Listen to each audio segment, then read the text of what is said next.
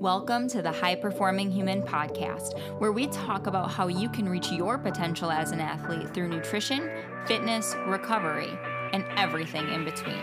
I'm your host, Hannah Boyle, registered dietitian nutritionist, and I hope you enjoy the show. Hello, and welcome to this week's episode of the High Performing Human Podcast. So today I do want to touch on something that was kind of interesting to me that's got brought up a few times, just in terms of like what people need to focus on for their specific goals, how weight loss occurs, or what the nutrition strategies are for weight loss or muscle building rather, and kind of what was brought to my attention. My intern did some digging for me, and we were kind of discussing the difference between reducing body fat and increasing muscle mass, and kind of just for overall health and well-being, what was more beneficial, maybe even for an athlete, which one was more beneficial. And really what we find is that in the media, what you're seeing is people selling you weight loss, fat loss, like burn fat, quick, detox, blah, blah, blah. That's always what it is. It's always like shred fat and then a picture of a super lean human being. And that's the kicker. Like, oh, I want to look like that. So that's what I need to do. I need to use this, whatever I need to do, this fat diet. But honestly, it's always reducing fat is always the goal, it seems like. And the marketing portrays that. And I think most of the time, because it's easier to market fat loss than muscle gain. Because muscle gain, you can pretty much do on your own, and it takes resistance exercise. Fat loss, people are trying to say, take this, take that, do it without exercise, take the easy way out, all that kind of stuff. So the marketing leans towards fat reduction.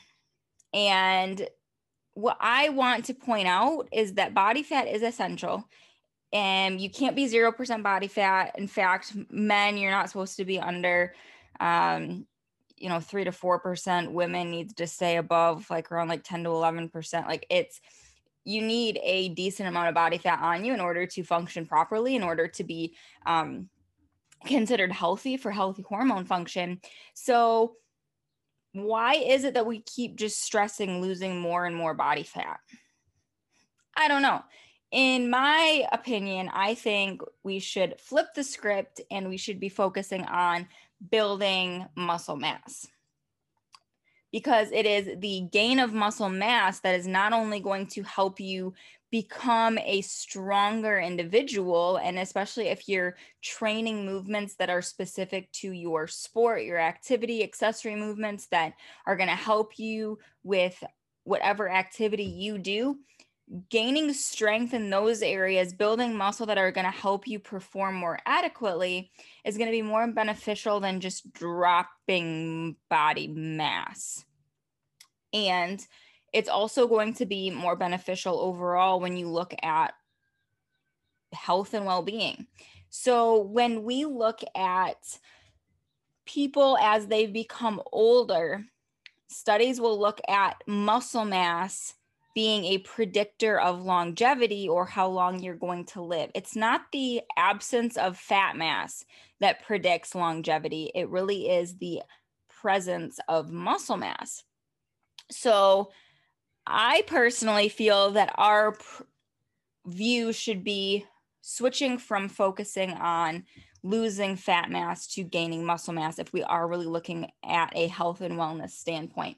Now, I do understand that some sports are going to be more leaning towards a certain aesthetic. Certain sports need you to have a certain body composition. There are some benefits to having a leaner body mass in certain activities. And I even understand the aesthetic portion of it. Everybody likes to look good. What's the reason you exercise? To look good naked, pretty much. So that being said, obviously there is always going to be an aesthetic piece to it, but The bigger picture here is going to be muscle mass, and I'll go into why here now. So as I mentioned, the studies show, just for longevity purposes, that having an increased muscle mass is more beneficial. And, you know, that's what we're measuring. We're not necessarily just measuring the absence of fat mass. We're measuring what type of body mass you have and how much lean body mass you have. In order to look at that in terms of longevity or health or whatever else, a lot of times BMI, your doctor's going to tell you what your BMI is. That's your body mass index. It only takes into account your height and your weight. It does not take into account what your body is composed of or your body composition.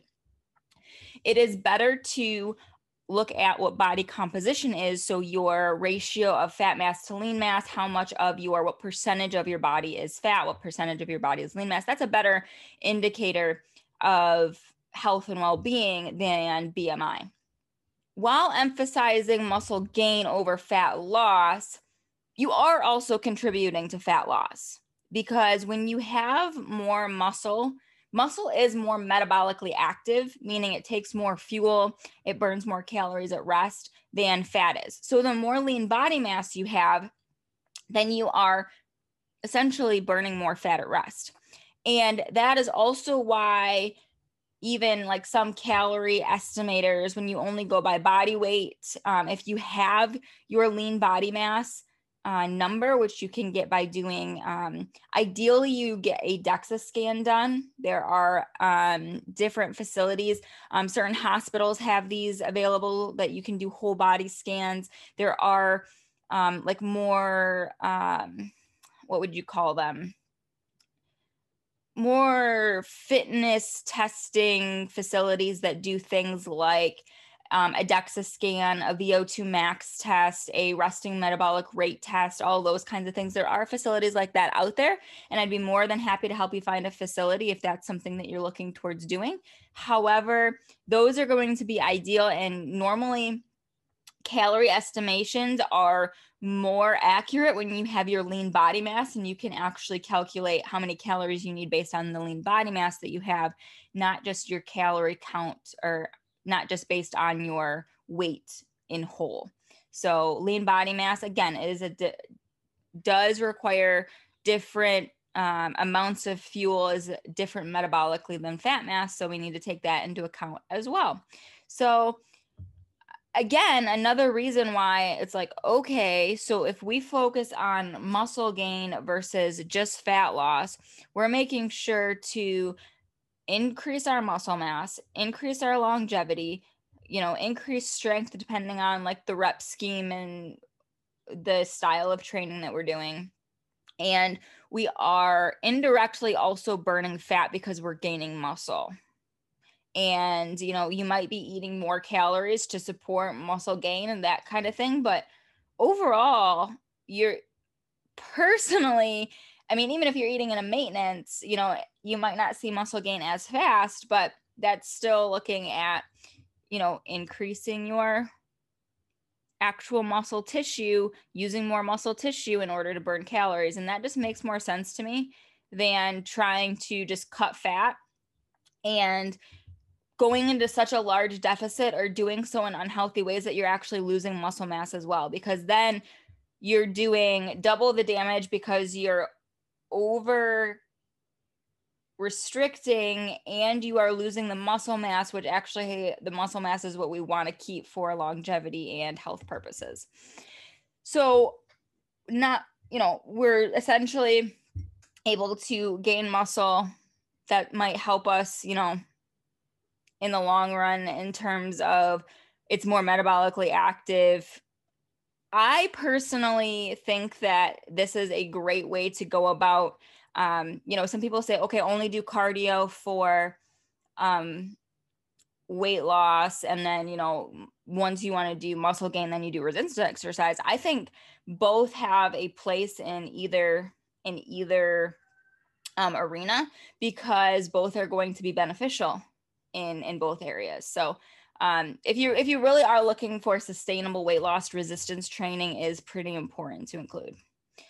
So the piece here is that it's also if you're thinking about, well, like I don't do resistance training now, like maybe it's too late for me to get started or what. Honestly, it's important for anyone and everyone to do resistance training. It's important to start as soon as possible, because once you start, that's going to help build up that muscle, or even like B, help to maintain that muscle, because as we do age, our body naturally decreases its muscle mass. So we need to make sure that over time, we're at least maintaining the muscle mass that we have. And in order to do that, we have to work those muscles and we have to do resistance training. So if we're looking at the longevity and the grand scheme of things, let's incorporate resistance training.